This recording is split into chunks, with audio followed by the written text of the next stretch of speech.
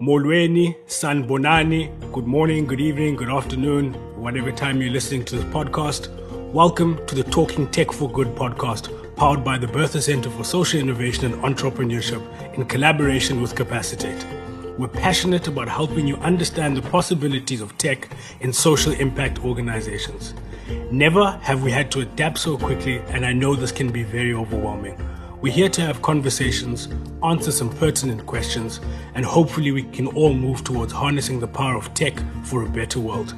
Welcome to another episode of Talking Tech for Good with myself, Jason Bygate, and my co-host, Luvuyo Maseko. This is the second episode in a pilot series we're doing on how technology can be used for good, specifically in social benefit organizations. Jason and I have years of experience working in this space, and in my case, specifically in youth development. And we saw a need to create conversations and help to create resources to help organizations adapt and transform in the ever-growing digital landscape we find ourselves in. The reality of tech and migration can be a scary one for organizations. And in episode 1 of the podcast, we explored the concept of digital migration and e-learning. If you missed that episode, do take a listen. Today, we're going to delve a little bit deeper into how to identify the right e-learning platform for your organization. How do you make sure that you're picking the right solution? How do you go about making those decisions? And what are some of the do's and don'ts from people who have walked this road already? Thanks, Luvuyo. Something that excites me about the guests that we're getting on this podcast is that they're knowledgeable, have first-hand experience, and are willing to share their wisdom and experiences with us and our listeners. What are some of the challenges that you've seen organizations dealing with that are engaged in the whole e-learning platform and digital transformation idea? You know, Jason, maybe if I just take a step back there and maybe directly talk to our audience. Jason and I obviously do some planning before this. This isn't all just off the hip. And in thinking through this question, I was a little bit stumped. And the reason for that is because we have an audience, all of whom have different needs and all of whom are looking to take out something specific from this conversation and discussion. So how do you create a sort of discussion that's both generic and contextual enough to make sense? And I think for me, the easiest way to think about it is to break everything down into two parts. So there's back end and there's front end, right? And if you follow me on that sort of trail of thinking, on the front end, particularly within the South African context, one can't look outside of the issue of data and connectivity. I'm assuming that a lot of the people listening in operate in situations and environments where data is an issue. So one needs to think about always going for a platform that is as data light and user friendly as possible, and to understand which devices the platform will be compatible with. From the back end, again, just following my framing of the front end and the back end, one also needs to think about the content. Do you go with a platform that has content already on it that can meet your objectives in a similar way?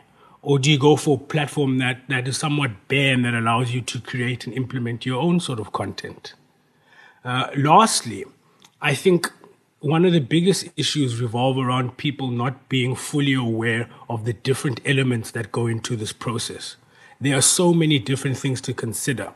And the team at Silt, I would advise you all to just have another listen to the podcast last week with Sakena and go to their website so you can get a little bit more information at this. They break it down in 4 ways.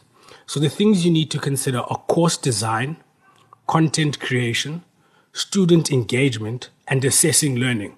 So some organizations may place too much emphasis on the content creation and not on the way in which learners are going to be assessed, or in the student engagement, or in creating a really cool design in terms of the course, but fall short on the content. So I think all organizations need to be aware of the different elements that are mutually reinforcing across this whole process. And Jason, right back at you, from a bird's eye point of view, what are some of the things that you've experienced, or what are some of the things you've seen that organizations are struggling with? Thanks, Luvuyo. Yeah, as the tech geek in me certainly likes the analogy of the front end and the back end. There's a number of different components to approaching this journey. Certainly the experience of the users on the front end, the ability to manage and deploy content and keep a view of how it's being used. And certainly the cost factor is really a considerable one within our South African context. I also like the idea of taking a measured approach.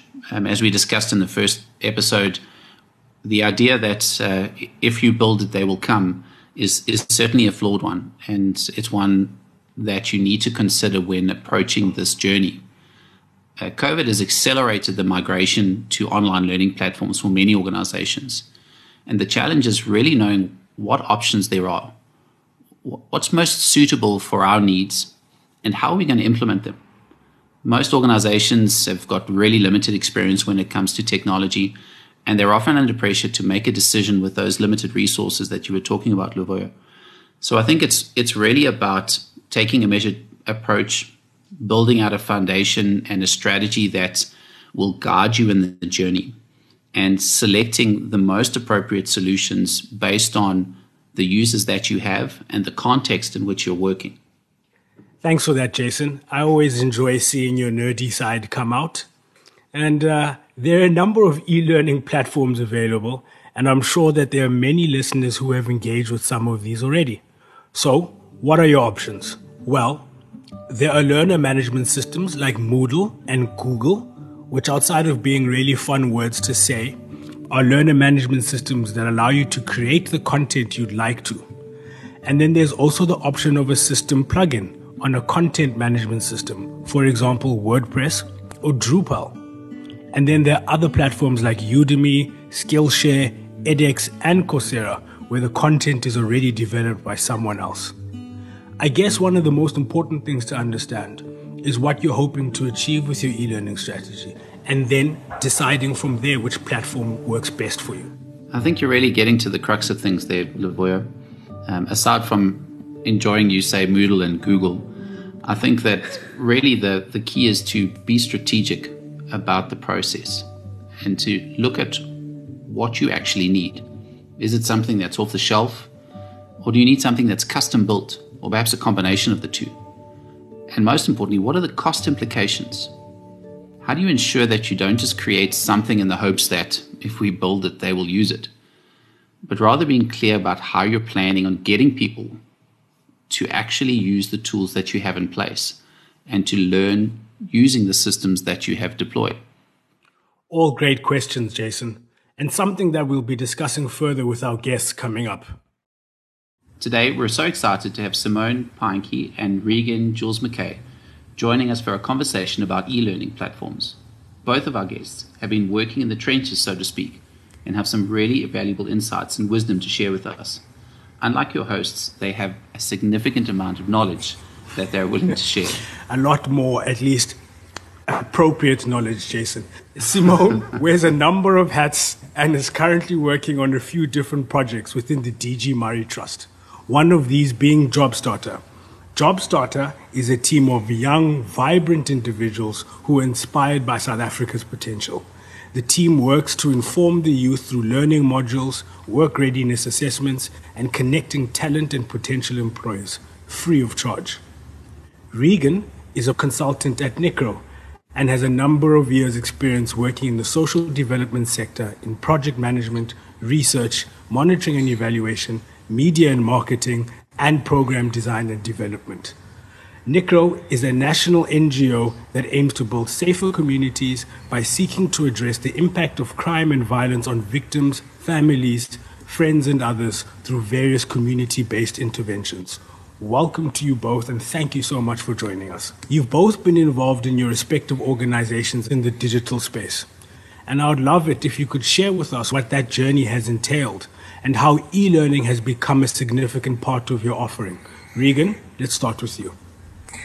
So I think everything kind of gained momentum during COVID when there was so much pressure for organizations to migrate online and look at how they could take their face-to-face services digital. So that put a lot of pressure on the various organizations that I'm working with to look at online platforms such as learning management systems and to start the process of taking their traditional face-to-face program offerings and convert that to a different format where people could complete their program requirements online. So it's been a very interesting journey, challenging, because for many of these organizations, this is a completely new space, and internal to their organization, they don't necessarily have the technical knowledge or experience to manage those processes. So that's where someone like myself was brought in to assist with those processes. And I have worked on digital platforms before, so fortunately I was able to assist Nicro in this regard. Thanks, Regan. And what about you, Simone? Great, thanks. So JobStarter for young people is positioned as a digital career coach for those looking to connect with opportunities. We've always been an exclusively digital offering, but in the last year or so, the e-learning component has become a much more stronger focus for us. And so we now have this expanding repository of online learning that prepares young people for the world of work, but that also helps to flag competencies to prospective employers. And for us, as the e-learning component became a stronger focus, we realized that outsourcing the development and hosting of the e-learning didn't really make sense for us. It didn't offer us the kind of flexibility and control that we wanted, and it didn't appear a very scalable solution. So we started looking at different software options like Moodle, Talent LMS, Edumi were some of the ones we looked at. But we really wanted to reuse as much of our existing system as possible, while at the same time creating the internal capacity to build e-learning modules ourselves. And so based on kind of where we're at the moment, we've gone for quite a simple form builder. The pricing structure and the integration options for us really made sense. They were highly competitive. And I think from our experience, we found that form builders and survey tools can be great alternatives to more traditional LMS options. But obviously, yeah, that depends on how you plan on delivering your content, as well as kind of how much interaction you're wanting to have with individuals who partake in the e-learning. Thanks, Simone. I think in listening to what the two of you have said and really thinking about different organizations and the sorts of needs that they have, I think there are a lot of similarities, even in the beneficiaries that are being served. But there's definitely not a one-size-fits-all approach to e-learning and platform selection in particular. Regan, I know that you've done some extensive work before in deciding how to go forward with an e-learning solution. So when you were looking at those solutions for Nicro, perhaps you could share a bit more about how you went about that process in selecting potential options and then making the choice that best fitted the organization itself. So I first started with a landscaping exploration as to what was out there, both locally and overseas. And there are a lot of learning management systems available at different pricing categories. Obviously, the more affordable ones have less functionality. Nicro's requirements are quite robust in that they work with people referred by court. So there's legal processes underway, and there has to be quite rigorous record keeping about, has a person completed their program? Are they compliant with their sentence? We need to show evidence that there's been some form of behavior change. At the same time, we needed to make a platform accessible to people who, in the most part, the majority of Nicro's clients are unemployed. They don't necessarily have high digital literacy skills, and they don't have access to data or very much data. So we had to balance a lot of considerations when choosing the final platform. In the end, we went with Joomla LMS in terms of affordability and functionality. We felt it was our best bet. There were cheaper systems, but they had less robust reporting, less robust group management, because we have to secure people's privacy. So we can't have staff at one office being able to see the individual details of people at other offices. We had to work with restricted groups. and have different levels of permission, different access levels within the staff. So Joomla LMS worked best for us in terms of affordability plus giving us the functionality we needed. But it was very difficult to go through all of the options available because there are just so many LMSs out there. But in the end, we were guided primarily by budget and by our operational requirements in terms of privacy, controlling groups, reporting, and data management. And Simone, maybe if I can ask you here, perhaps the same question. What have some of the challenges that you've experienced in choosing the right platform? And how did you go about selecting the right one for you? Yeah, I think for us, the main challenge was determining whether to build a new system using open source software or buy something off the shelf.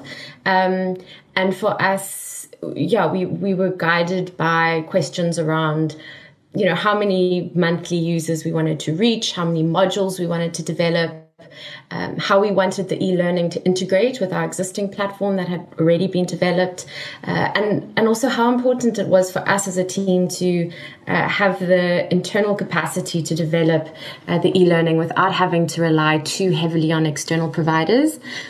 And as was mentioned, there are so many options, and so it can be quite an overwhelming process, and there's lots of different pricing models, but there are so many free trials available, and so we rolled up our sleeves and got our hands dirty and tried as many options as we could. And I'd strongly recommend for other organizations who are looking to find an option that would work for them to do the same thing. It's really the best way to figure out what's available, and out of those things, what would best meet your needs and your budget.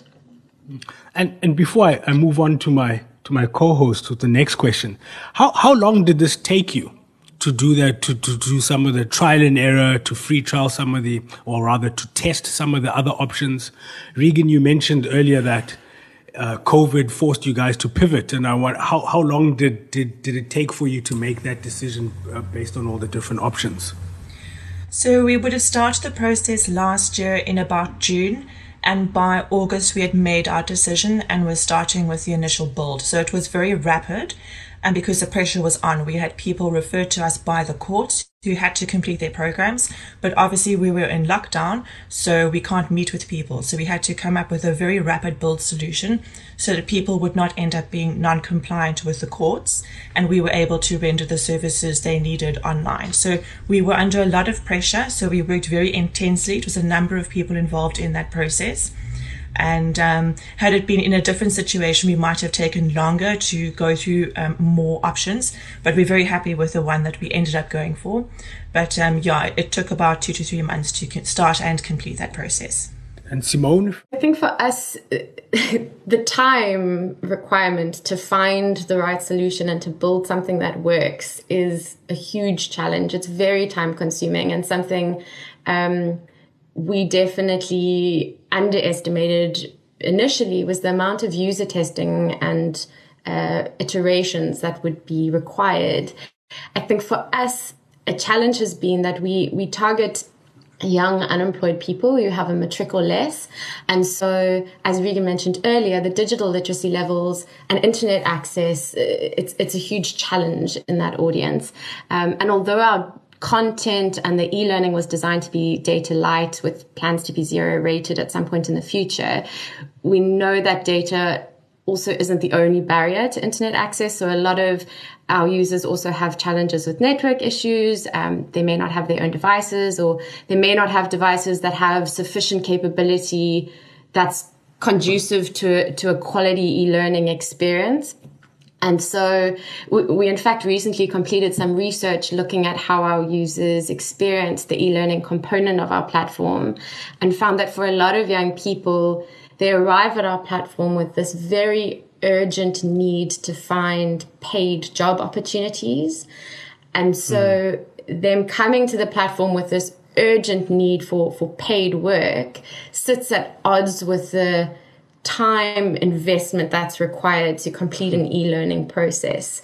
And so for us, the challenge has been, how do we involve our users throughout the design and testing process to make sure that we're delivering something that they'll actually use and engage with, considering many are coming to the platform seeking out job opportunities that they want to access immediately. Perhaps I can come in there, Simone, and just as we're talking about how users are engaging with your different platforms, how have you driven engagement on the platforms? You mentioned that there's a challenge in managing that urgency, but how do you navigate that urgency as well as the continued engagement with the systems that are in place to ensure that there is this consistent engagement? What we believe has helped to drive the engagement was the design process, which for us has taken almost a year now. So we heavily involved users throughout the design and testing phases.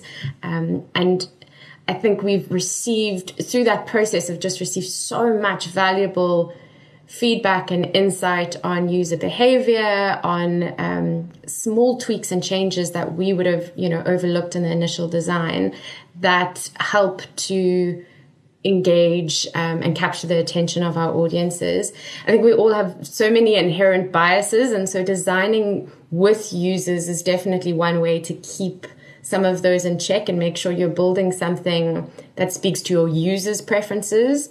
And not to your own.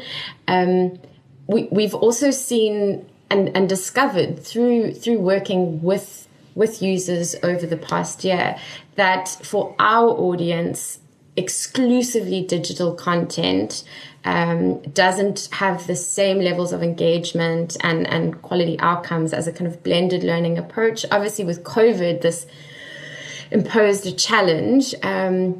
But we did have to think creatively around how can we create some kind of blended learning model where some of the learning was self-directed online and other components were done with a facilitator, albeit still online through some kind of digital platform. And so we found that approach has really helped to drive engagement where there is some more explicit and individual focus on the learner, combining that with having, self-directed learning has been, one way we've found has impacted positively on engagement. Your inputs have brought something to mind for me. And one of the future episodes, we would like to have a discussion around change management. But I think there's a lot of learning that we can get from you guys in this regard. And how have you brought the staff along with this journey? Have you found that the change management on that side has been easy? Has there been training that you've had to consistently provide to your staff to as well be comfortable with the new way of doing things, as it were? So Nico's experience was quite different because most of our staff are social workers and they are not used to working online. So there was a large organization-wide change management process that was underdone at the same time that we were building the system. We did a lot of staff development and capacitation. I still run weekly demo sessions where people who want a refresher can just come and watch me demonstrate how to use the system. I also made videos that staff can watch in their own time. And we started small. We started with a few of the officers, and as they became comfortable, we brought more and more officers on board. And now we are at the stage where all of the participating officers have their own staff member who is responsible for just overseeing how the office works on the LMS. I do the national level and just make sure everything's in place. But the officers are now at the stage where they can manage their own loading of clients, marking of assignments, downloading the court reports, and removing clients who've completed. So it's been a process where we've been working in small stages. I didn't want to overwhelm the staff because everybody's overwhelmed at the moment. There's COVID, there's all of these things going on. So we had to bring this in small stages, small manageable stages, while still making adequate progress to meet our obligations to the clients and the courts that we work with. So it was challenging, but I think we've been successful. All of the staff that are using the LMS really do see the benefit of it. There was no resistance to using an LMS for online programming. The staff were very keen on that because it provided a solution to the problem of how do we work with these clients when we can't meet with them face to face. The only challenge was their own comfort levels in working with the system. They have to monitor their clients' progress online. They have to mark the clients' assignments. They have to download their court reports and so forth. So it was getting the staff comfortable in working with those tools, which I think we've managed to do successfully. But it had to be planned, and it was done in stages so as not to make the staff feel, I can't cope, there's just too much going on here. Thanks for raising that point, Lavoya. I think that certainly it does highlight the importance of the human component, because the technology in itself is not going to solve the problem. And often when it comes to a system deployment, the problem can frequently exist between the keyboard and the chair. So it's really important to make sure that your staff and your team are on the same page. And Regan, just in talking about that successful process on your side, if we're trying to support organizations that perhaps have less technical expertise than you guys have, both in terms of the human resources, but also the technical components, how would you summarize perhaps some of the successes that you've experienced? And then if you're happy to share some of the things that weren't so successful when you were implementing the system. Perhaps we can start with you, Simone. Perhaps to start with the successes. So I think we have recently just, as I mentioned, we've recently completed a user testing and design phase over the last few months. And we found that was really successful because of the valuable feedback we received that enabled us to reshape what we had originally built, which was really exciting to actually see the product change as a result of the feedback we were getting. I think what made it a successful testing phase is firstly we collaborated very closely with our nonprofit organizations. And I think this lent some credibility to the testing process. So young people were really engaging with it. They trusted, who we were because we were associated with an organization that they knew and trusted. But similarly, the nonprofit organizations were able to provide us with really valuable feedback that gave us a bit more of a nuanced understanding of the feedback we were getting from young people. So the other thing that made the testing and design phase successful was that we didn't go in with a kind of refined, polished product. So we used a very kind of rough prototype for the testing. And so the young people, I think, felt far more comfortable providing critical feedback on something that was clearly a work in progress. But also for us as an organization, the benefit was that we hadn't then invested a whole lot of money up front in something that would need to be changed. And so we were able to quite easily iterate and respond to the feedback that we were getting. In terms of some of the challenges or failures that we've experienced, I think definitely initially it was not doing enough user testing.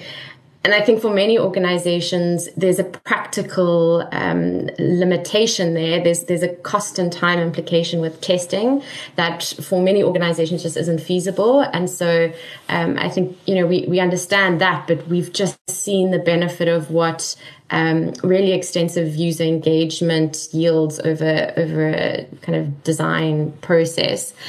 I think linked to that, a mistake we made previously was also not appreciating the diversity of our audience. I think in South Africa, there is this perception that young unemployed people are a pretty homogenous group. And we're just learning more and more that that's simply not the case.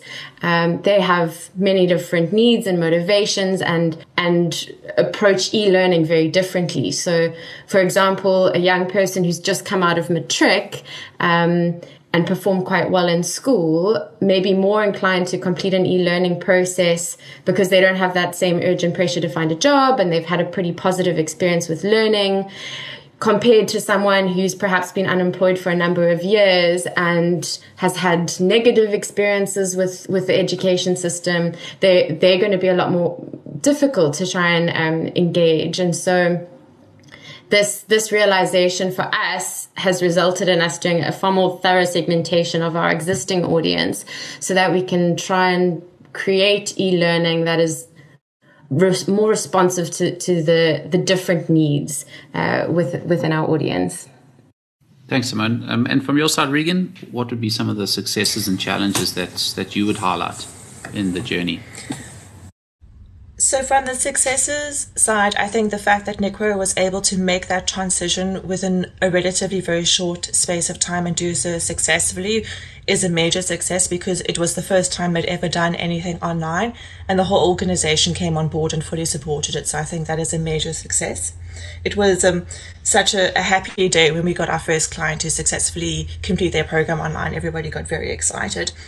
And I think the other successes are that we, as Simone mentioned, do ongoing user testing. Before we make a program live, it goes through user testing by staff to check for language levels and comprehensibility and all of that kind of thing. And then each person who completes a program on the LMS evaluates not only the program, but the LMS experience itself. We did a 3-month review and we made some changes to the way we do the programs. And we've got the 6-month review coming up soon. One of the things that maybe were not so successful is we focused very much on the data issue, and we wanted to make the system lightweight. So initially, our first few programs did not have any audio. It was just text. And our reason for doing that was by adding audio to a video, you make the file size larger, so you'll be consuming more data. But the feedback we got from the users at the 3-month review was that it really does need to have audio to make it more engaging. So all of our programs going forward are going to have audio, and then we're going to have to go back and redo the earlier programs and add audio to that. The only other challenge, I think, was overestimating the average Nikwe client's digital literacy skills. A lot of the social workers were like, no, my client can definitely manage the system, no problem. And then we found that many of them could not. So now the social workers are screening more carefully when they do their client intake to find out, is this person actually going to be able to do their program online, or are they just saying they'll do it because they don't want to come into the office? So we're being more selective now about the people we load onto the LMS than previously. And that I don't think is a bad thing, but we do need to look more broadly at digital literacy skills across the board so more people can access these online opportunities, because having to come into the office places a time burden, it exposes people to potential risk, and there's the cost involved in transport.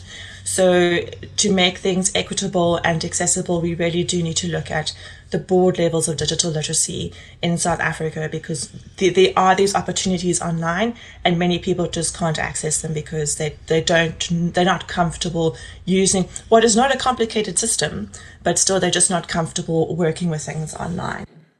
Thanks, guys. And just to the audience, I think you guys can get a sense of why we were just so excited to have both Simone and Regan join us, because the learnings really are fantastic and it's just practical, recent experience as well. As we move towards the end of the discussion, I'll start with Regan this time. What would your advice be to organizations either looking to incorporate e-learning platforms in their offerings, or those who have already perhaps started on that journey? I'll talk first to those that are thinking about it. Don't be intimidated by the process. As much as it may be something new and completely unfamiliar, do it in small steps. Work with, as Simone suggested, the trial versions of what's out there so that you can get used to these kinds of systems. And each system does things differently. Some are easier to use, others are more robust and complicated. There are also free platforms like Google Classroom that you could possibly use. So just get out there and start experimenting and put something up and test it and see how it works. I think a lot of organizations see the value in it, but just don't know how to start because they've never done it before. Just get out there, have a go at it, and put something up and get feedback on it and take it from there. Just start the process. For the established organizations, constantly review, get feedback, tweak it. It's an ongoing process. Revisit how you build your programs, the learning content. Remember that you can't take offline content like traditional program manuals and then just copy and paste that over into slides and make that online learning. You have to convert your content to much simpler language, very condensed key learning points. So our online version of an offline program actually looks very different from the offline program, the one that's typically done face-to-face. There's a lot less text, but the key learning points are there. So you can't just copy and paste. You have to actually convert your content and make it simpler, more accessible, change the language, Remember, you're not going to have a facilitator guiding people through the process. So your colors, your images, your language needs to be as engaging and attention holding as possible. Thanks for that. And over to you now, Simone. The first thing from my side would be to know your audience and their contexts and engage them as much as possible in the process, as well as the curriculum developers that you're working with. Start really simple, as Regan mentioned, use prototypes as much as you can, use free tools where you can to test, don't invest too much upfront. And I think importantly, don't assume that the best, fanciest tech option is the best solution for your audience. It sometimes might be quite a simple technological response that's required that doesn't look as fancy or exciting, but meets the needs of your users. Collaborate with organizations as much as possible. I think where there are other organizations who are already perhaps creating content that works really well on a similar topic, to see where you can collaborate. It is an expensive exercise. It is a time-consuming exercise. And so where possible, I think collaborating with other partners is a really great way to try and streamline costs and efforts. And I think look at the research. I mean, there's a lot of information and research available on how to use e-learning for social impact. There are lots of examples of where it's worked really well, and equally from what hasn't. And I think as a bit of a plug for this conversation, listen to these types of podcasts. I think it's really great to hear from what people in the South African context are doing, what's worked for them and what hasn't, which is really, really helpful.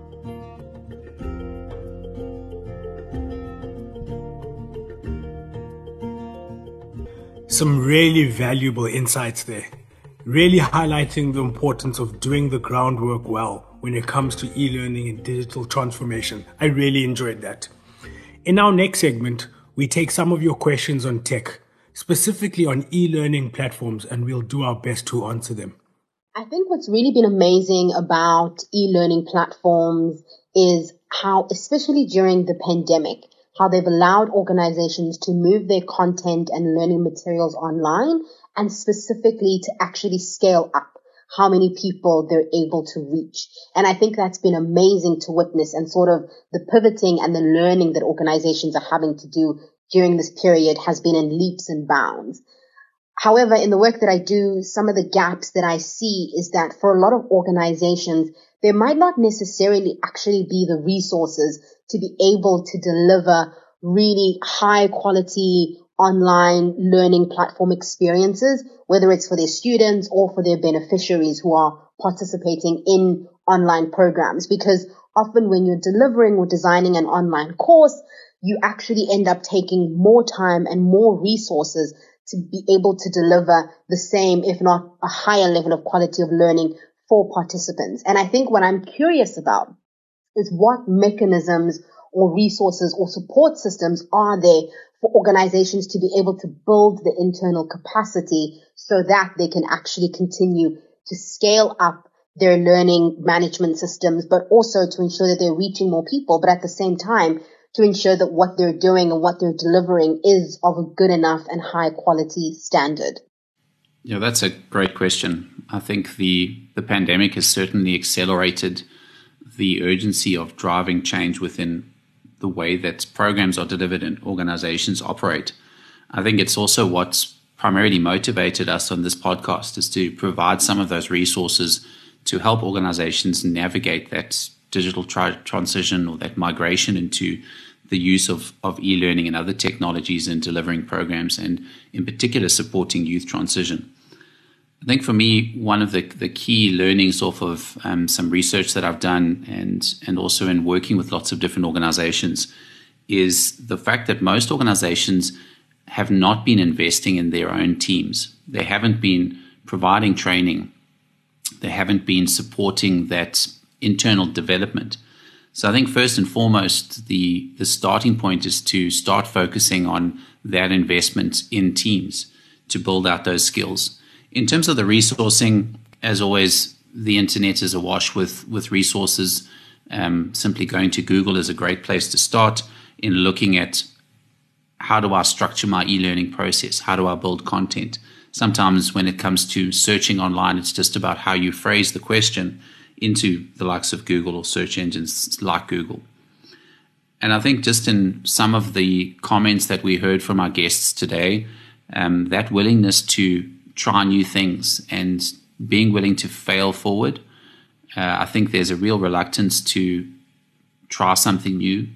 And unless we're willing to accept those failures, we're not going to learn.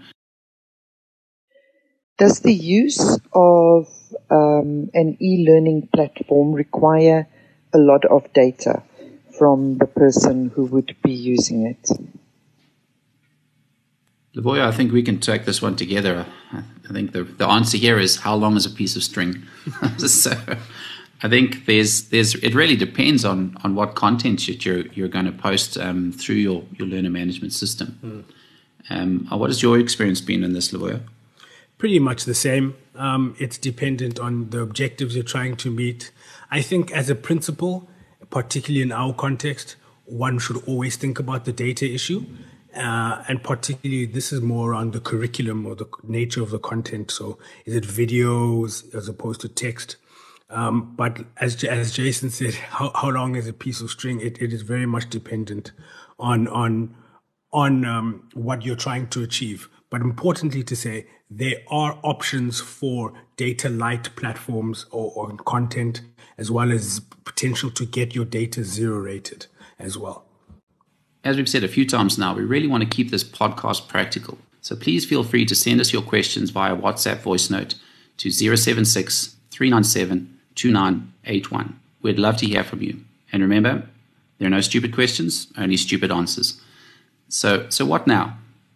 How do you move towards the next steps? In wrapping up this podcast, we wanted to share a few practical tips on how to get started.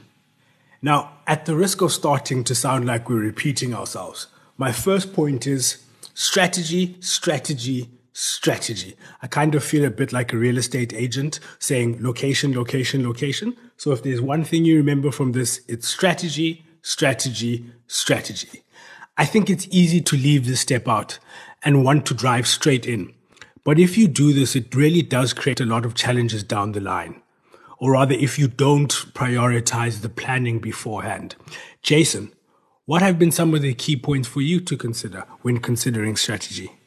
Yeah, I think you're 100% correct there, Leboya. Planning really is a key component in starting out this journey. And I think the guests have given us a lot more to think about, especially in terms of the process that they've followed and the willingness to try something, to be willing to fail, to be able to iterate, to build momentum around the process. And for me, I always come back to one of my mantras, which is think big, start small, start now. And then recently I've added to that, which is do it together.